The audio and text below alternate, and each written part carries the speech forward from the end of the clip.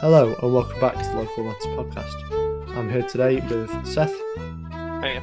and Patrick, Hello. and I'm Charlie.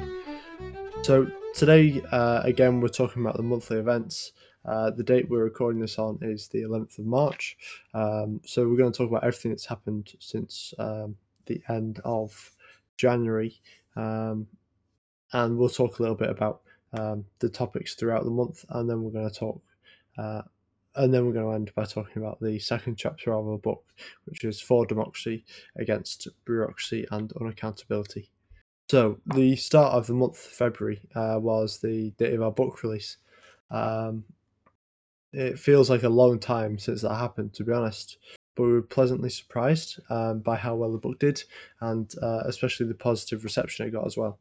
Yeah, no, we got a lot of really good feedback, and honestly, I think we were, we were very proud of the work that we'd done, but we were a little bit concerned as to, if anybody else would enjoy it as much as we did, because obviously we are in that bubble when we are writing. But no, a lot of the support and feedback we've had has been absolutely fantastic, and it's really given us a lot of motivation to keep going and keep doing what we're doing, just because we know now how strongly people identify with the ideas, and we can find a lot more confidence in terms of what we're talking about, because people sort of know generally the broader ideals of localism, rather than having to watch 20 episodes of a podcast to sort of get the gist. Now they can buy the book, get in there, and much more strongly understand what it is we're talking about and what it is we're fighting for. So I think not only is it such a useful tool for us in terms of motivation and providing a pathway, but I think as well for a lot of our followers, they've said it's been really helpful as well in helping them figure out what their own understanding of localism is, and how it ties into their own existing beliefs as well. So it's been brilliant all round, and I think we're just waiting now on a few more reviews from a few people who've received copies, and then hopefully we can continue to sort of push the book and grow the book and push the ideas alongside it from there. Yeah, I was going to say it's early days on that as well. When you think about it, we've still got quite a few bigger followers who are yet to get back and are still digesting or reading their physical copies as well. Yeah, I think there were a lot of people who got the copies quite late as well. A lot of international readers and stuff who are talking about doing reviews of the book, where we expect to get quite a few more sales from as well.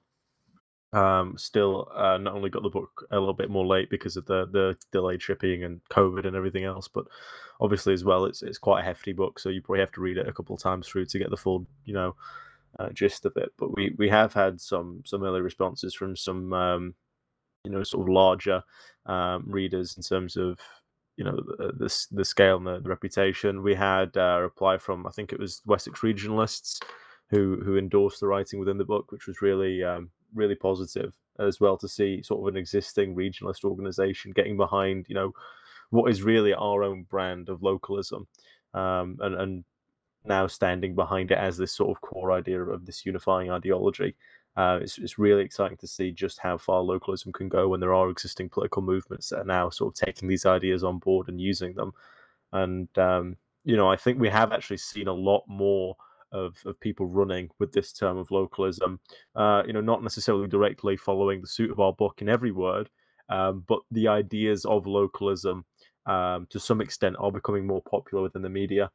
Especially focusing around small businesses, local economies, direct democracy, communal ownership. Things like that are becoming a lot more popular now in celebrity circles and political circles as well.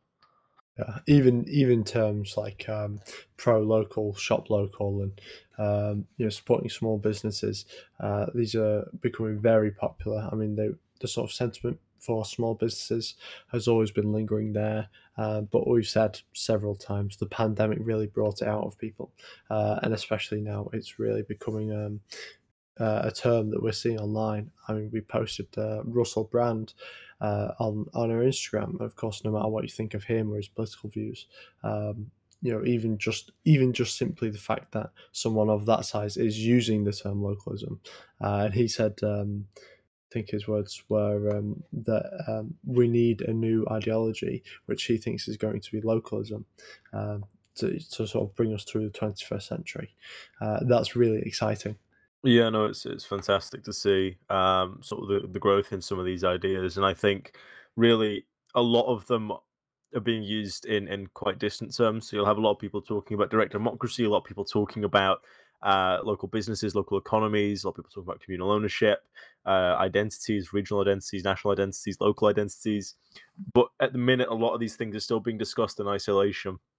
Whereas the brilliant thing about our book and why I think we've released it not only with some fantastic ideas, but additionally at a fantastic time, because as these ideas of localism are being distributed and discussed, there is actually a unifying piece of work there to bring all these concepts together and sort of tie them in a nice little bow, which I think is really, really exciting in terms of being in the middle of the discussion, in the front of the discussion, really, if anything. Yeah, one of the things I found quite helpful with the feedback as well is after we finished it and after we'd spent months and months poring over it and working on it each evening until late into the evening, and working it out between five people, always tricky, and it was always tricky to come to democratic decisions on what we thought about things, but it was nice because we formulated those ideas um, slowly together because we all had our ideas of what localism was, and interestingly almost all of us were sort of right in our own way, and it was quite nice to sort of lobby to each other when someone said, I think this about X matter, and someone else thought something else. We sort of found those middle grounds, found what we actually thought there, and formalized where our standpoint would actually be.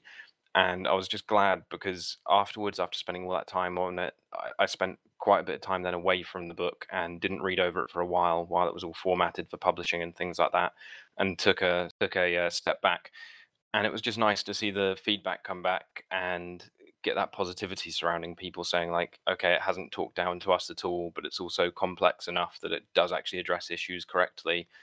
People have said, it's solid critiques in there and things. I don't know if you have one of the tweets there to read out, but there was one I was particularly happy about seeing because you worry no matter what when you write anything. Have we hit on this bit hard enough, or have I been too soft on this? Have we not fully explained this bit in detail? And one of the things I was worried about was if we discussed degrowth enough. And I was just chuffed to see feedback come back saying that it had realistic plans for degrowth. Yeah, we definitely had a lot of positive reception to it. We had a lot of DMs, primarily, and the most common thing wasn't so much in support of a specific policy that we talked about, but it was that we were refreshing in that we were bringing things together and that we were being open and discussing things, with critical thinking, as we have a section about right at the end of the book. And I think that so many people are losing hope in the idea that they can speak their genuine political beliefs without being, without having to sort of curb them or reword them for a specific audience. Patrick, the other day we were speaking. You said something about politics being the only subject which you're not allowed to be incorrect about. Hmm. What was that? Yeah, definitely. I think it's a sentiment which really rings true, and I don't think gets sort of enough recognition, really. And that's the fact that when you do discuss in political circles, it's an environment where there is clearly subjectivity. The right and the wrong way to do things, and there's so many ideas out there which, to a certain extent, have never been tried at all, or quite literally have never been tried at all. And it's really interesting to see just how divisive it can get when you have people with such strong beliefs one way or the other that I sort of you know I would describe political ideologies in a sense as a non-theistic religion. People have and do die for their political beliefs and ideologies, and it's that level of toxicity that's in the 21st century we're not killing each other anymore, be it for democracy or communism or fascism or whatever it is, but we're certainly still finding new and exciting ways to cancel people, censor people, or even just you know, make discourse so difficult to get into that it excludes certain voices. That there's still a lot of issues there in terms of democracy being a sort of open forum, and being able to be discussed freely, without that sort of fear of pushback. If I have a certain answer about my interpretation of Shakespeare, no one's gonna bat an eyelid if they disagree with it. But if it's a certain interpretation of a political text, people's feelings are a lot more um, antagonized quite quickly, and it's an understandable subject because obviously politics is playing with people's lives to an extent. It's the entire system in which we consider the way in which the world runs. Um, but ultimately, I think it's not helpful in the 21st century to you know have this level of aggression around politics. I think we took a big step in the 20th century around ending violence surrounding ideology. I think in the 21st century we should fight to sort of erase that entire sort of stigma around different ideologies, different discussions, and different perceptions. I think we should open up a free exchange of ideas and sort of fully open the platform to true democracy, true ideas, and true politics. Yeah, and speaking of giving people the voice, that obviously starts at the local level, and throughout February, there's been two things that we've looked at in completely separate areas. One is in Liverpool and one's in Kent. But these are two local issues, one of which was touched on in the last podcast episode. These are local issues where the people should have a voice, but unfortunately, they're overlooked because our system is just too big and the councils just don't have the power or sometimes the willingness to respond to these complaints. Yeah, so we had Snodland at the start of the month. There was the Oast House, which was there was an effort to try and turn that into a KFC, which I think ultimately is likely going to go through now, sadly. But we have been inactive and still, to an extent, are in active efforts to try and uh, rally public support in the area, which already exists in opposition to this new construction. I think it was 92% of people polled in Snodland were opposed to this KFC being built. But of course, there is no democracy in the private market, and ultimately, the planning permission was pushed through by a private. I think it was private legal or private planning firm. Either way, despite the council, the MP, and the general public being against the construction of the KFC, ultimately it still is probably going to occur, which is a massive shame. But I think we've done a lot of work in Snodland and around Snodland in showing just how much of a disconnect there is between the actual will of the people and the supposed democracy that we have versus the actual agency that people have in their most local sort of level.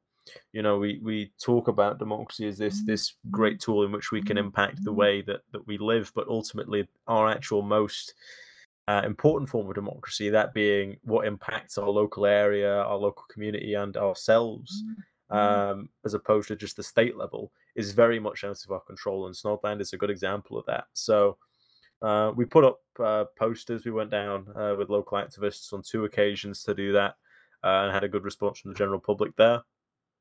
And like I said, there is going to be some more action in the future in terms of, I think, more specifically raising awareness of um, the importance of local democracy and how often those democratic voices aren't heard. Although that isn't always the case, as I'm sure we'll talk about later, and we discovered later in the month with Greenbank Park. Yeah, and Greenbank Park has been another issue that we've been focused on, where it was a small local calf who I have respect for being a small business, but they built originally on what is essentially common land that was given to the people of Liverpool by the Rathbone family that put a lot into Liverpool. They paid for a lot of education in Liverpool, and there was a lot to do with shipping trade and things back in the day. But that land was left to the people to be a park, and at first the cafe was built, and people sort of ummed and ahed over it, but were okay because it's a nice little calf. And further on from there, there was sort of incremental changes. It got a alcohol license and things like that. But again, it's not the kind of cafe where you're going to get heavy drinking or anything. So people have been largely accepting. But then recently there was planning permission. They were attempting to put through to start building into a community garden. And that was where people sort of put their foot down recently in the local community. And we got wind of that and decided to help out a bit. Wrote a letter to the council and the local councillor, and wanted it to be heard that people were against it. The Friends of Greenbank Park did a lot of work there. Most of the legwork there, really, with petitions and ongoing Facebook campaign for quite a while. But they weren't getting a response from the local councillor, so we decided to take the letter straight to their door, which has come out with great success.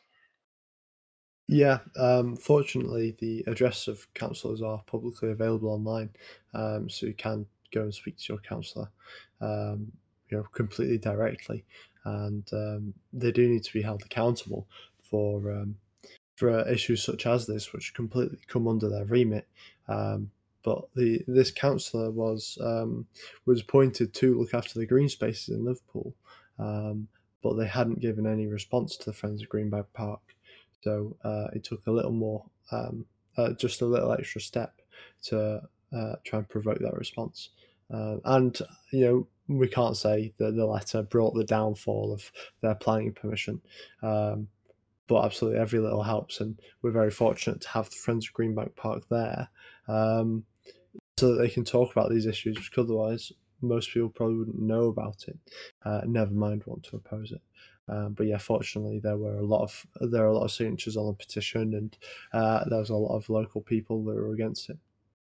Yeah, I think it's worth reiterating as well that the planning permission was in fact cancelled. They revoked the application just due to the kickback from the community, as well as potentially any sort of work that we'd done, as well as other activist groups in the local area, and potentially the council as well. So ultimately, it has been a victory for democracy, at least in this case, which is really positive to see. And we do talk about in our write-up, which you can find on our website, that as much as this might seem like a very small issue within a local park, within a local community, I'm for example, let's say you're in Kent or you're in Yorkshire, why does a cafe in a park in Liverpool matter to you? Well, ultimately, it's about showing the importance and the possibility of local democracy. And if we don't have the opportunity to talk and decide what happens in our own local community, in our own local park, in our own local town, then how are we going to decide what we want to do in terms of larger scale issues, and how can we eventually work towards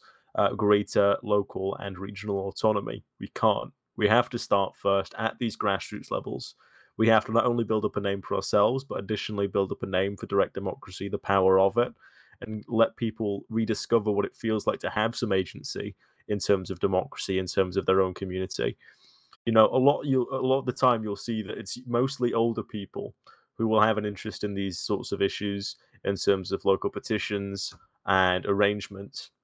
But I saw in terms of this Greenbank Park issue, there was an increasing number of young people who frequented the park who were becoming more and more interested with these sorts of topics. And I think that's because there is a general lack currently and a desire for a return to people having agency within their own communities, which they haven't had for the past few decades to any great extent. So I think building up those sort of grassroots,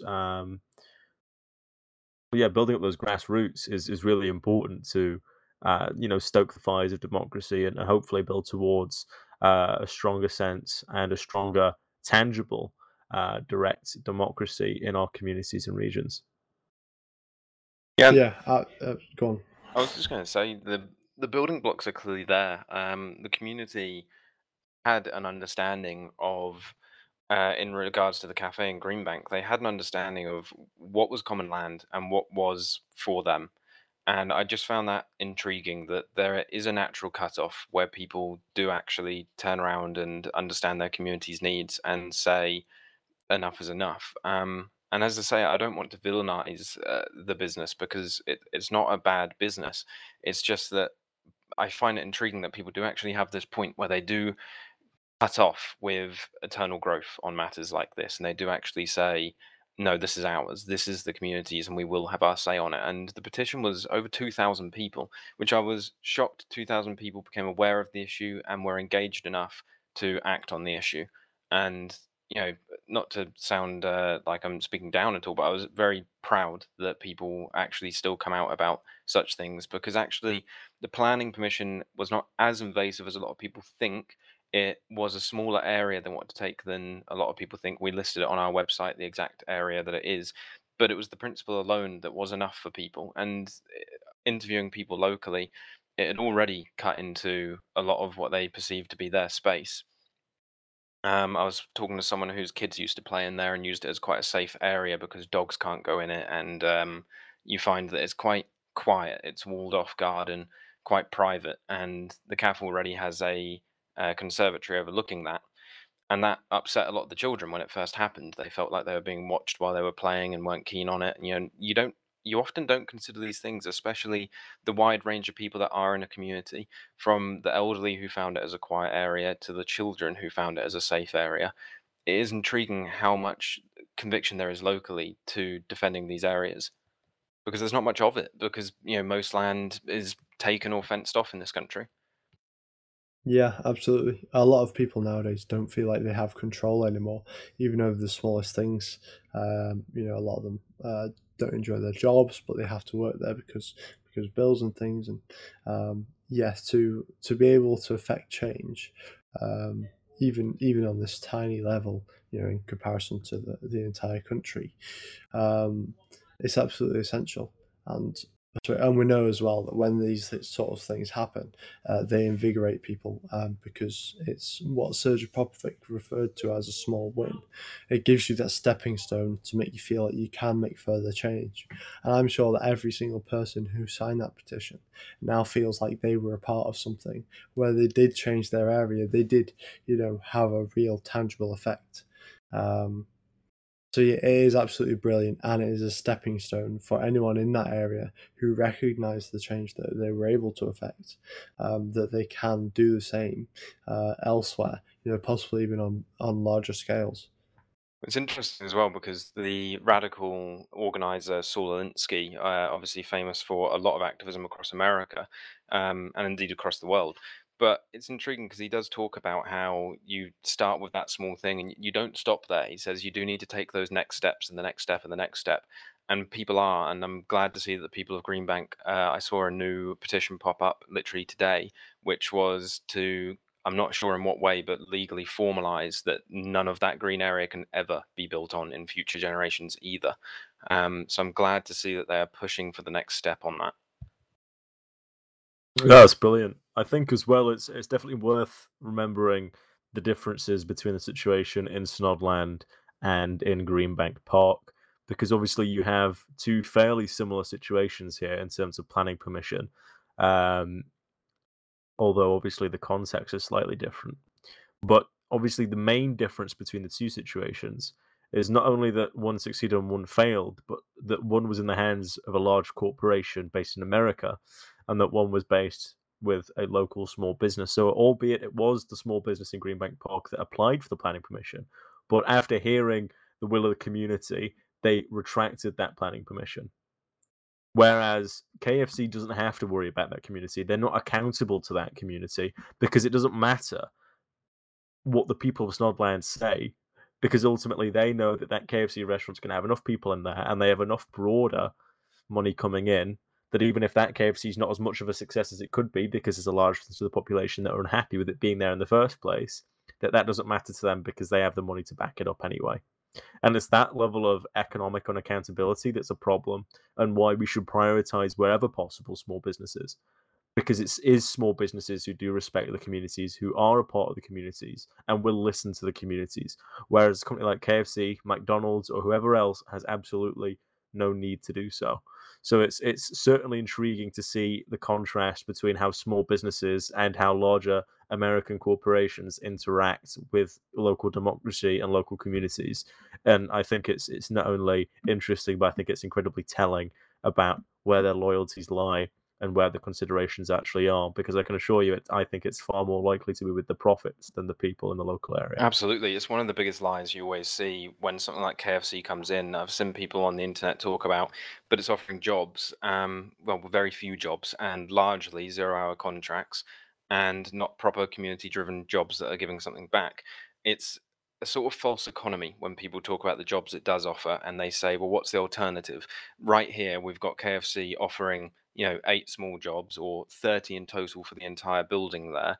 Isn't that a lot of jobs locally? And it's like, well, it's not actually, because it takes out of the market of your local sandwich shop. It takes out of the market of all of your local stores that someone, a father or a mother or whatever, might stop off on the way home and pick something up, either from the butcher's for dinner or from the greengrocer or from the fishmonger, whatever it is. But that's not there because when they do see the KFC and it's convenient there because they've got the money to buy the convenient building, there it is. People drop in immediately and pick that thing up because it's quick, it's fast, they get it from this takeaway and take it home. But actually, you're pushing out those local alternatives that would be there. That is already there, intrinsically linked in community, in my opinion, because you only have to look at the fact that 2/3 of the population in Britain are employed by small and medium businesses. That does mean, a lot of people sort of need to wake up from this capitalist lie that um, this idea that everyone would be employed by Amazon or KFC. Actually, the minority of people are employed by these large companies. Most people are not working for these large companies. The alternatives would be there right around the corner. The second you bring in this KFC, you're driving up the rent of all the other buildings. And the second you bring in another brand and another brand and another brand, and all these clothing shops pop up and that are big brands, and all of these fast food joints and whatever else pops up, all of that is driving the rent up because any landlord is going to know there's big money to be made the second you start charging a McDonald's to move in, because McDonald's is going to be paying a far higher amount than a local business is going to be paying in rent, and they know that they're willing to do it because they've got that money from their global market. But those alternatives would be there if you didn't have the KFC there. You would have more businesses locally, you would have the lower rent for people locally, and you would get a far larger variety of businesses, whereas those single corporations actually take up a bigger market than they deserve. Absolutely. And what this all comes down to ultimately is these corporations are already bigger than the community.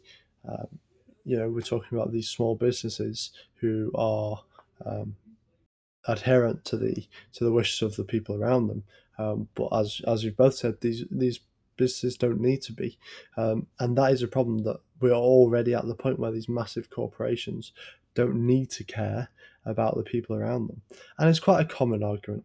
People use the free market argument that people just won't shop at the KFC if they don't want it there, but that's just not true. The convenience just overrides everything else. And a lot of people simply don't have that conviction, and those that do are in the minority and are irrelevant to KFC.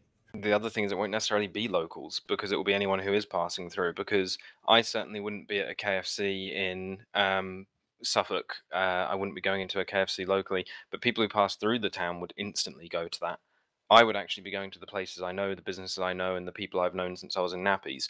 But of course, any passer through or passerby is instantly going to go for those recognizable brands. I mean, McDonald's, I think, even advertise it that way. Look for the golden arches, or at least used to. Yeah, that's definitely a good point. You see John and Son's sandwich shop, and you think, "Oh, that might be dodgy," but you know what you're getting with KFC, for better or worse.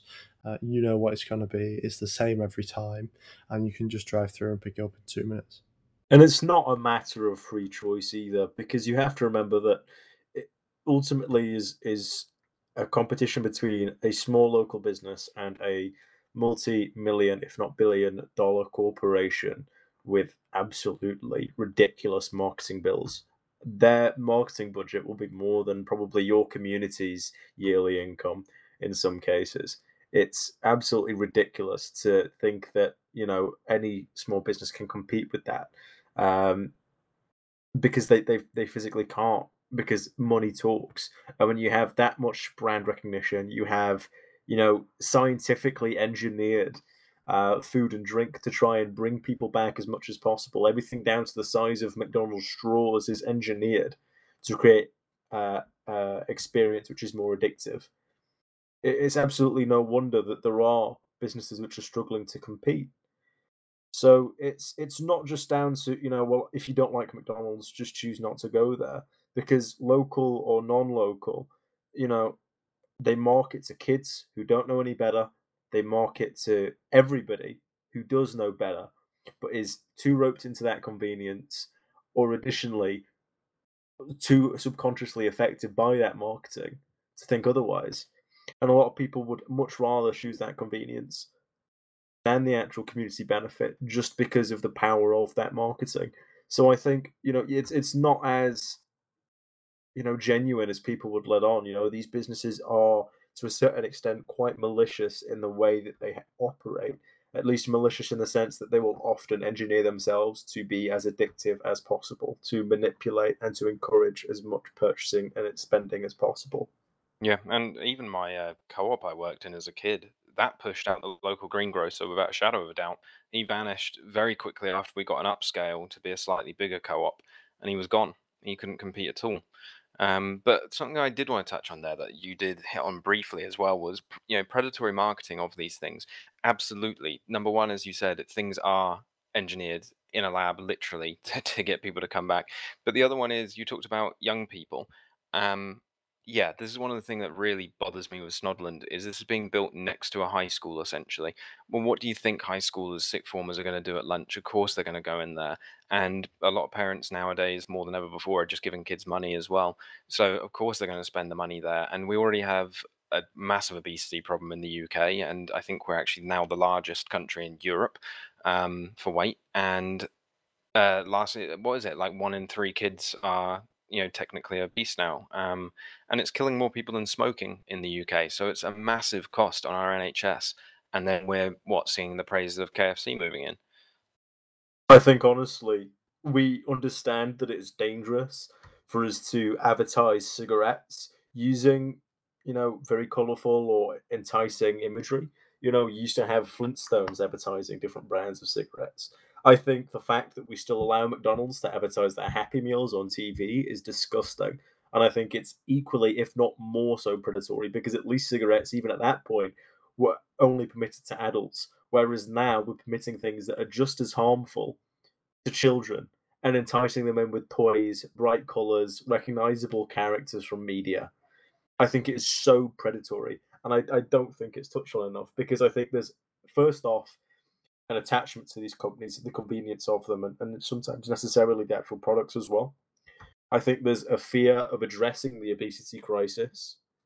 And lastly, I think people often feel powerless to do anything about it anyway, even if they did have an issue with it. So I think there needs to be a much bigger platform for democracy to be able to actually stand up against some of these massive corporations and put our foot down and look to what's best for younger people, as opposed to looking to what's best for these massive corporations and necessarily the economy.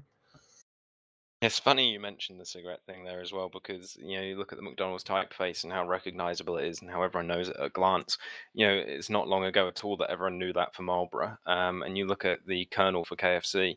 How recognizable is he? He's almost like the Camel from Camel cigarettes or something. Or the Marlboro Man. I think that in 100 years' time, we will either be one way or the other. We will be talking a lot about healthy eating, and fast food will almost be like smoking is now. Alternatively, we'll go the other way, and we'll succumb to, as I've used as an example several times before, we will become Wally, the Disney film, and fast food will be everywhere, and we'll all be fat on hovering mobility scooters. It's going to be one way or the other, and I definitely would be on the side of, prefer to be on the side of going healthy and seeing fast food marketed the same way that smoking is. I do like that in local matters. Very often, our scale of how bad things can get is Wally. Yeah, that is the nightmare. Yeah, That is the nightmare. yeah, that is peak consumerism. Destroy the earth, eat processed food, be fed by robots. Yeah, that's my hell. And that's a lot of people's dream. Yeah. But I mean, there's a lot of opportunities for us to swing it one way or another, and I think ultimately it does come down to the will of the people because I think there is, if you sat people down and I think you had a frank conversation with most people, they would admit, yeah, McDonald's probably isn't the best for us. Hmm. And I think a lot of defense comes down to, well, okay, maybe I won't go to McDonald's as much, but if other people choose to. It's this rampant individualism that's the problem, and I think when we start thinking more as a community and in terms of that collective well-being through direct democracy, local democracy, there can be a big platform for change there because I think people do recognize the problem, even if subconsciously. It's just offering them the platform to do something about it. So I think it's more than likely that in the next couple of years, if not a decade or two, there will be some sort of pushback and there will be greater restrictions in place, or at least I can hope so. And yeah, finally, I just want to reiterate the point that this is exactly why it matters. These things like Greenbank Park, which are minuscule, and it's 75 meters squared of a small cafe moving in on a small park in in Liverpool, which is across the country for a lot of people. But it does matter because this could happen to you, and if we continue to allow these things to happen, it solidifies the precedent that the community interest is irrelevant when it comes to profits. But yeah, moving on. No, I think we've covered everything there, and we'll round off as we did last episode by talking about the second chapter of our book, which is the democracy chapter. A lot of this, of course, ties in with everything we've just discussed. Greenbank Park being a brilliant example of local democracy, but this time from outside the system. And again, in case we haven't said it already, I'm very grateful for that the watering can withdrew their application and adhered to the wishes of the people, whereas, as we've said, big companies like KFC wouldn't do because they don't need to. And democracy is essential on these tiny levels, on these regional levels, and these national levels. And throughout this chapter, we cover all these variations. Of course, to start with, as we've not mentioned in this episode, but we have mentioned definitely previously, is that it's ridiculous to believe that 650 people can represent 67 million. I think more than 67 million now. As the census will tell us, which I'm quite interested to see the results of. But of course, representative democracy isn't representative at all, and you cannot expect your MP to adhere to your wishes or even the wishes of the majority a lot of the time. We've used the example of Brexit, where a lot of MPs voted different to how their constituency voted. But on all sorts of issues, the MP firstly may not care about these tiny issues, and secondly, even if they do, they might not have the power to do anything because they are just one person.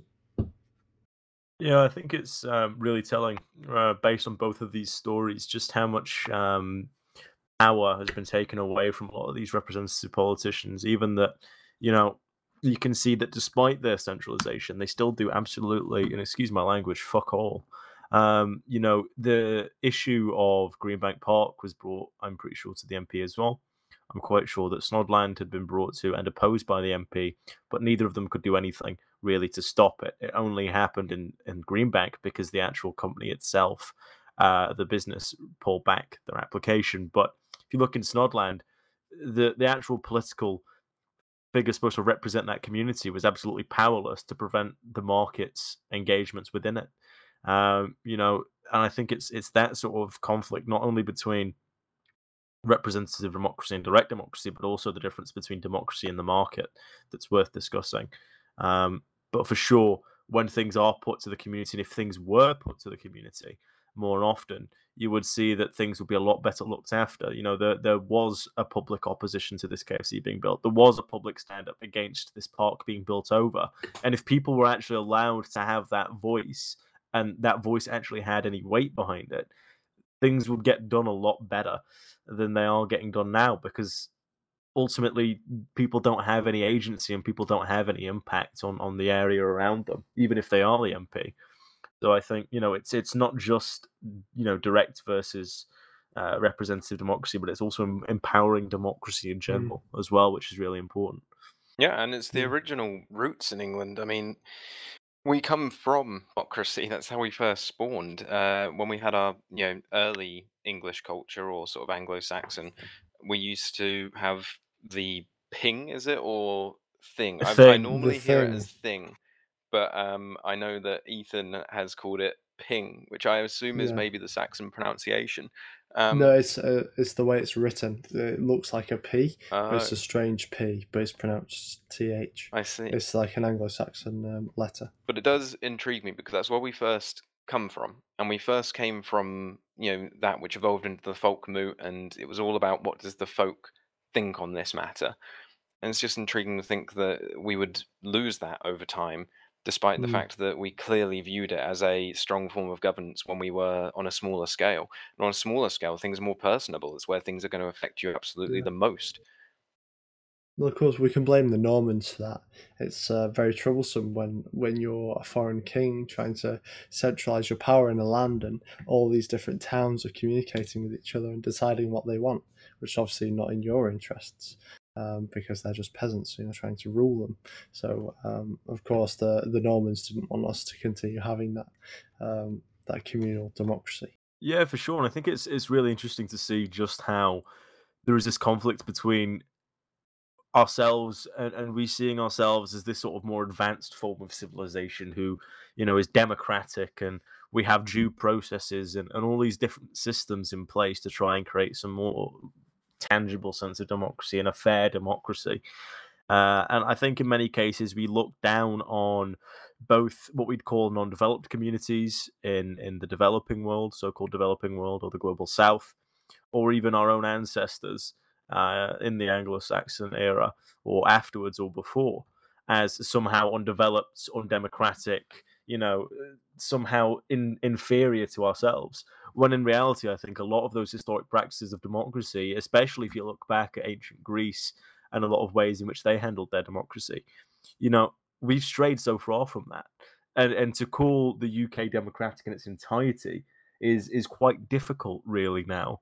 And I think if you had some of those people from the past and brought them to the present and they assessed society, I think they would agree that it's far less democratic now than it had been historically. Just because we're now not governed by a king who we don't elect doesn't mean that we have any more agency over our lives in the vast majority of ways.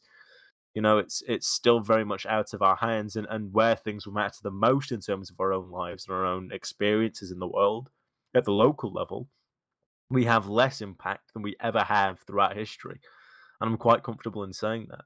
And I think it's often seen as an over dramatization to say that the UK isn't fully democratic or that we don't live in a democracy anymore. And it's a phrase often used by people to, criticize cultural elements or this sort of vague sweeping statement. But I do quite strongly believe that our so-called democracy isn't quite as democratic as people would always make it out to be. And I think it needs to be addressed. You only have to look at the party machine's funding as well. At the end of the day, they have economic interests, and it takes a lot of money to win elections. It costs millions to win elections. I don't have the exact figures on me, but at the end of the day, Labour have to adhere by what Lord Sainsbury wants because he's one of their biggest donors. So wealth definitely is a part of power at the moment, and that's a issue that seriously needs untying. But you only have to look at examples as well of even first past the post in general and representative democracy, because I mean UKIP got what, like 12 or 13% of the national vote in, what was it, 2015, and that got Mm, them one seat out of yeah. 650. The SNP got something around 4% of the vote but got 56 seats. And you only have to look at those figures to go, well, it doesn't add up, does it? If you put that to No. any child will go, well, that's not right. Yeah, something's not working there. But of course, the people who are supposed to change or replace that system are the people who benefit from the system. But yeah, it's very obvious that something's not working correctly. But it's just about getting people to be aware of that, and then when they are aware, getting them to care about it. And they're the two vital elements. Because once people are aware and they care, then if they care enough, they will demand change, and we can make change as people. I mean, France does it at all. I think is it every 70 years, roughly they have a revolution. They definitely have a revolution clock, don't they? And it's about the same time between revolutions in France. It's in the culture, yeah. And I mean, Yeah. certainly the British people aren't good at revolution because we've never had it. We've Mm. revolted multiple times, but we've never had a revolution. So it's certainly not in our blood. We have a very, very conservative strain in us that is very beholden to the landowners, very beholden to the aristocracy, and people don't want to upset that system because there is a strong amount of conservation in us. And a lot of that comes back to the fact that I think a lot of people, you still see this glint in their eyes if they think the empire is still going. Uh, it's sort of comical that people seem to think it hasn't ended per se. I know that we certainly have some form of banking empire, that's for sure, and the way in which we offshore money and take that from people. But certainly, ever since the Suez crisis and on from there, the fall of the empire, I think a lot of people seem to think that's still coming back in some way, and so they're very beholden to this vague patriotic idea that to be patriotic is to be in love with the landlords. Um, Mm. I find that a very odd part of the British people, but it's almost this idea that there's a hierarchy that must be followed, and in some way, this wealth hierarchy is apparently deserved. Under the empire, it's a different debate. Maybe it was deserved, ignoring people who benefited from the slave trade and darker practices of the empire. When you look at the humanitarian elements of the empire, some people made their money on good. And I think some people therefore felt that it was deserved that these lords had their positions. But since then, what's really being clung on to there, I find it a curious question of what are we clinging on to there? Because it's not like the empire's coming back anytime soon. People sort of seem to have this idea that it is soon, and therefore the hierarchy will work again. But most people now have just inherited it from them, those before them, and those before them, and those before them. There's a anecdotal sort of story of a man who was walking on common land, and the landlord comes over and he says to get off the land, and he says, well, why? And he says, it's mine. And he says, well, why is it yours? And he says, because it was my father's. And he says, well, why was it your father's? And he goes, well, because it was his father's. And he goes, well, how did he get it? And he goes, well, he fought for it. And he says it with real conviction and pride. And he just looks up at him and he says, all right, I'll fight you for it now then. And it just kind of gets me because, yeah, when you look at democracy, it's strange how much power is still held in wealth. Because 2019 as well, you look at the figures for how much parties spent on their campaigns, and I think the Tories, it was something around 15 million. You look at 16, I think. Yeah. 16, and then you look at like SNP and it's a million. UKIP was about eight grand. Yeah. And when you look at that, it directly correlates to how many votes they're getting, and it directly correlates to the power transfer that takes place.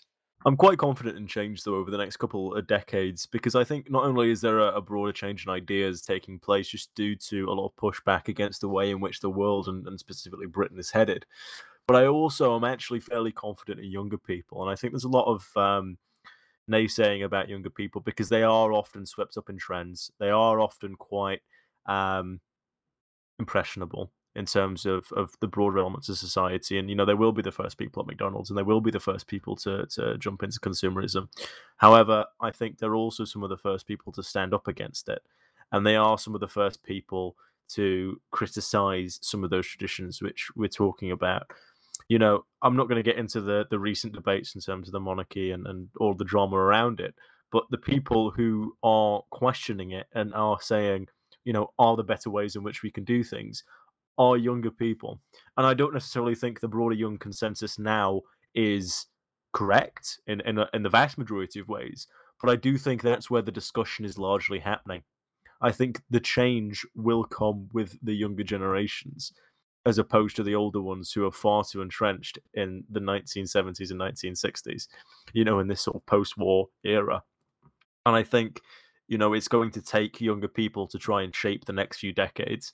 And I'm fairly confident that, not only our own efforts as localists, but also the broader efforts of other elements of society, be it environmentalist groups or otherwise, will make changes for the better.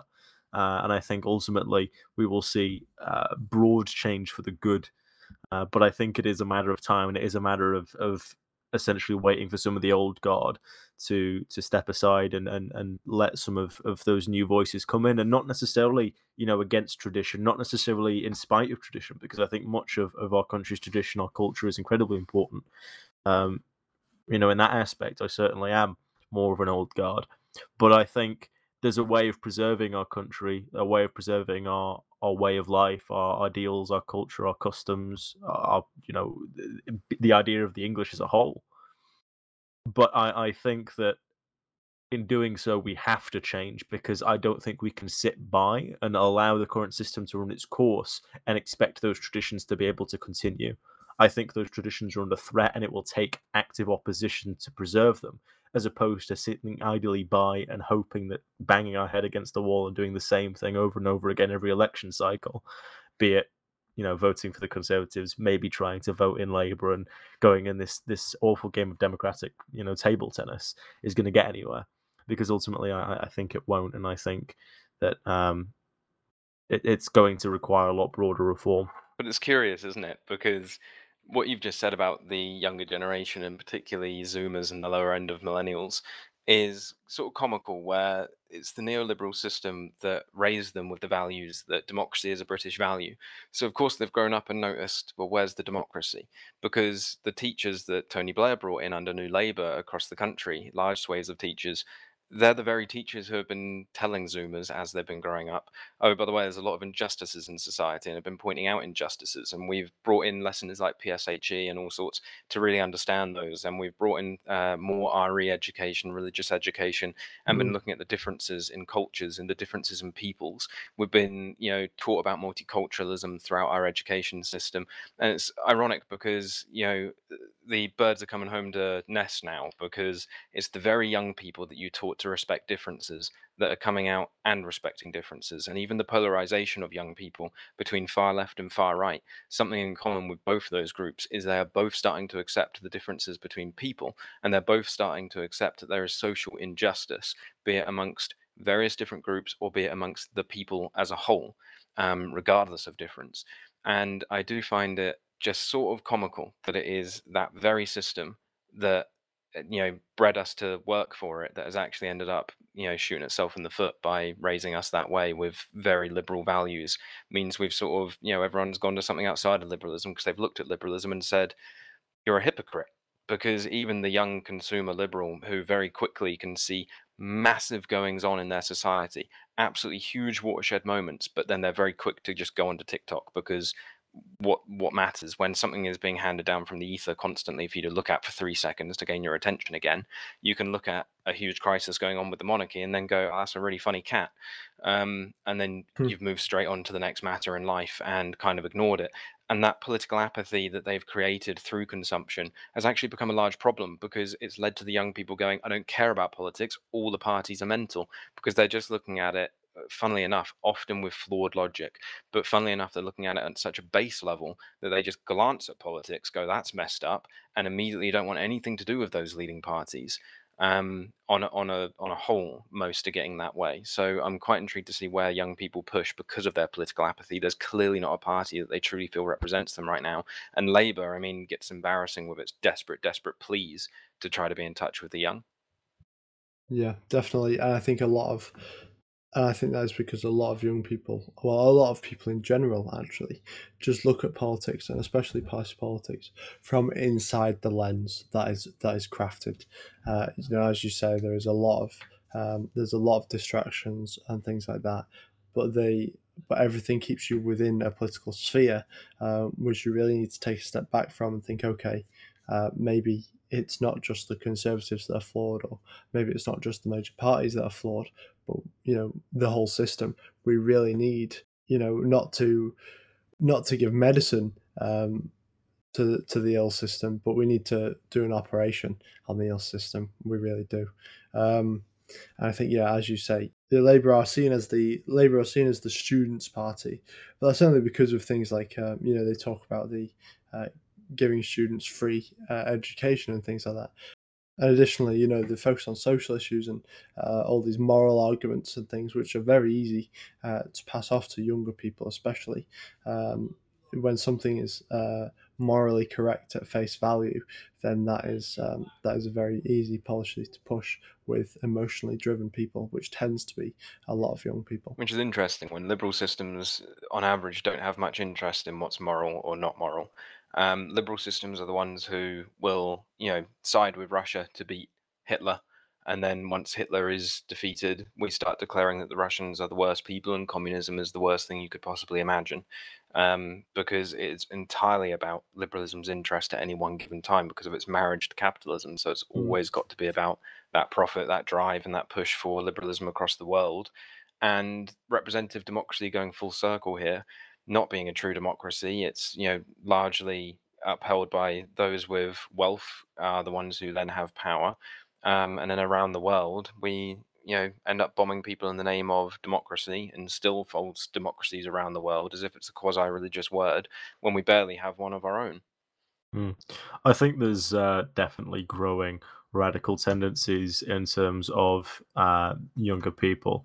I think there is a very, very there's been multiple studies done showing that there is a very massive increase in radicalization among young people, and by that I don't mean to any sort of religious radicalization. I mean political radicalization. I mean people surging towards both the left and the right on that sort of traditional spectrum, and then also outside of that left-right dichotomy as well. And I think for us, as what I would describe, fairly radical political thinkers, it would is a massive opportunity for us to try and get more young people on board and try and encourage more young people to get involved with politics. And you know, because they're not feeling enfranchised by the system, because they can't feel represented by the system, to do something about it rather than being apolitical. And I think it's that political apathy which will slowly breed into political resentment, and in turn, eventually, as these younger people mature and they do have a stake in politics because they are starting to be taxed, they are starting to be part of the system more, that they're going to want to change that system that they're a part of. And I think, if I was, a very strong liberal and I was in parliament right now, I would be quite afraid about the future of my status quo, because I think the current status quo, the current system of capitalism, at the very least, is massively under threat by the voices of young people. So I think, as much as it's potentially worrying to see in which way it will turn, I wouldn't particularly want to see society swing to the far left or the far right. In any of its past iterations. But I think, hopefully, the young people will be able to guide themselves towards what I would hope would be something more akin to localism over the next few decades. And I think, especially based on some of the success we've had on social media and otherwise, that's not an unrealistic thought to have. No, it's certainly got a surge. We've talked before about, hipster movements and how they, do up local areas and how they create small businesses, food businesses, clothing businesses, vintage businesses, used goods, secondhand, whatever, or handmade things that they've newly created in a sort of new craft revolution.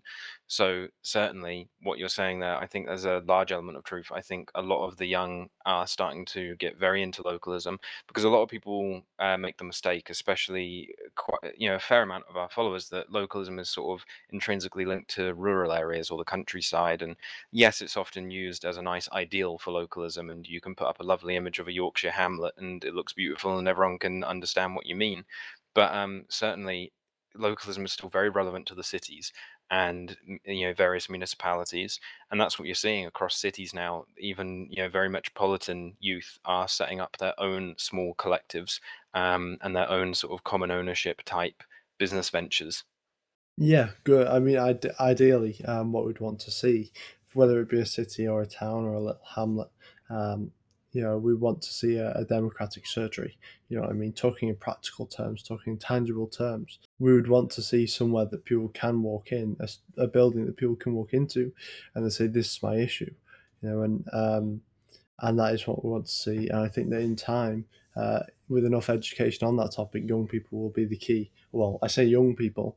I don't think they'll be so young by the time these things come in. I mean, I'm 22 now, so I think I'm still a young person for a little bit longer. But these are definitely things that I could see being brought in the next 10, 20 years. And especially with these surgeries, you could have people listen to and even local referenda, as we talk about in the book, as we talk about in loads of different places. Um, imagine if the Imagine if Snodland could have a referendum on KFC, which had the democratic power to remove it from the area if that's what the people wanted. Uh, in the indirect sense, that's what happened in Greenbank Park. The people came together and said, "We do not want this," and the private business adhered to their mandate or lack of mandate for their expansion. And these things are essential for a real democracy. And everything we've talked about this is what it comes down to. And this is what we sort of this is what we project as the cure, as the correct operation for a lack of democracy in our system, among other things, of course.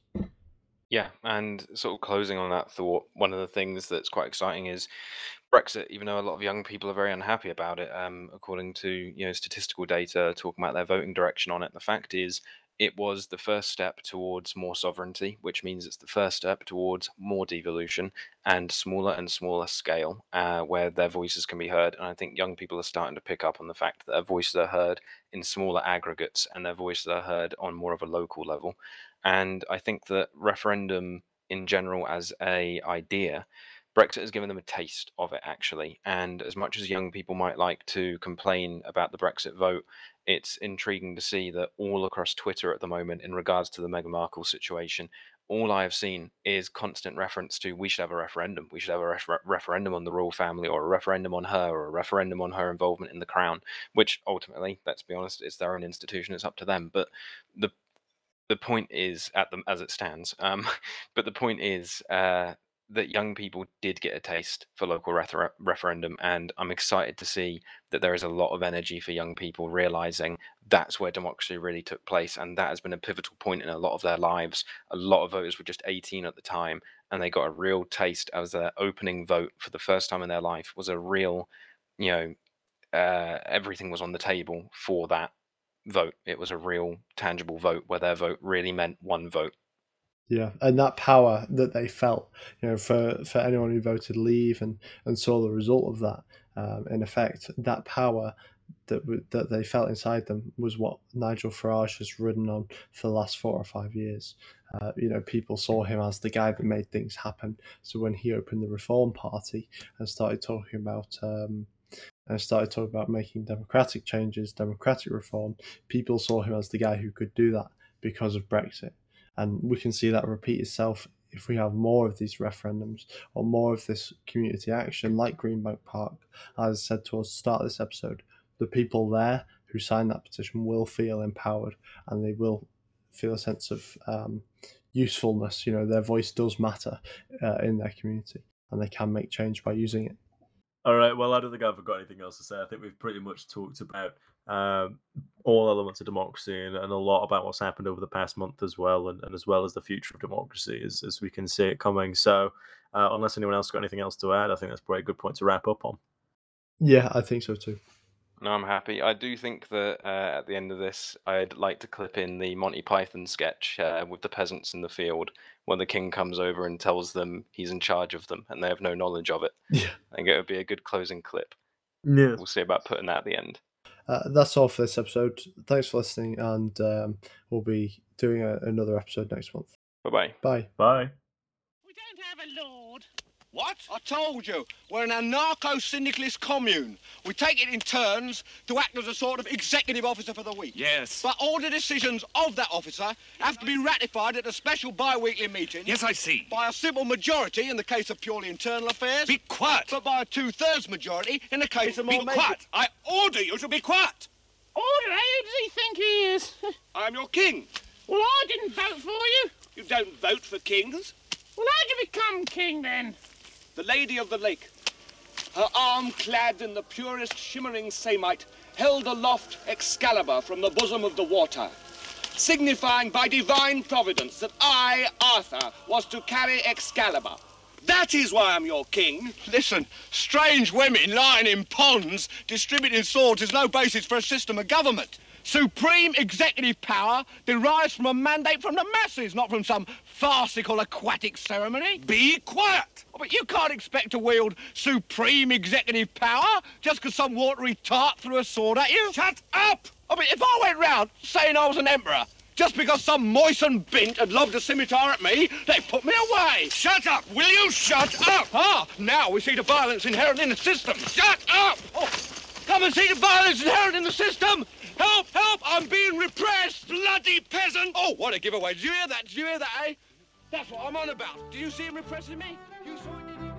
Thank you for listening to the Local Matters podcast. Please be sure to rate and review our podcast, as this helps us to appear in online searches. You can find our in-depth articles and news at www.thelocalists.org. Follow us on Instagram at localmatterseng for our most active community news and updates. Feel free to message us on Twitter at localmatterseng to get involved and inquire about any way to help out, no matter how small. If you would like to get more involved, we have a local supporter chat. To join, simply message us on Twitter. The supporters chat allows members to be in direct contact with the movement's key members and activities. If you would like to support our podcast team, writers, graphic designers, or local activists, do consider finding us on Patreon by searching for Local Matters and clicking on that little red robin. Supporters can pledge as little as £2.40 a month, just the cost of a cup of coffee.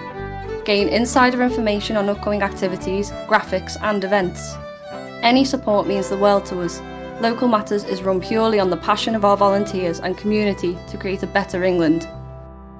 You've been listening to the Local Matters podcast. We hope you've enjoyed our show and will join us on our very English journey.